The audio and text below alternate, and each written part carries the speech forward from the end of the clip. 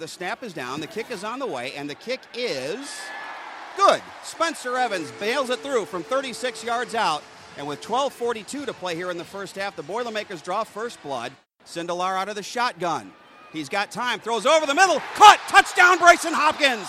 Hopkins on the 17-yard touchdown reception, and the Boilermakers push the lead to 9-0.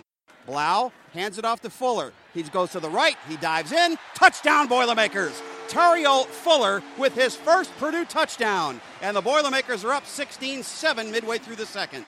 And Blau hands it off. Here comes a reverse and a flea flicker. Anthrop looking. He's got a man wide open. Cole Herdman, 40, 35, 30, 25, 20, down the sideline, 10, 5, touchdown Boilermakers. A 62-yard flea flicker from David Blau to Cole Herdman.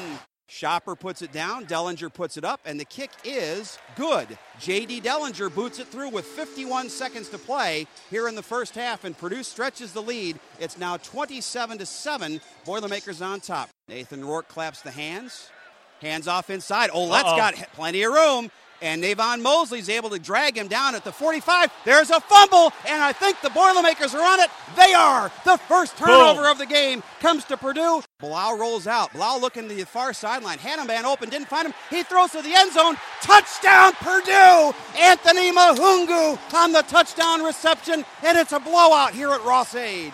Blau rolls out the throw. He throws complete. Jackson Anthrop into the end zone. Touchdown.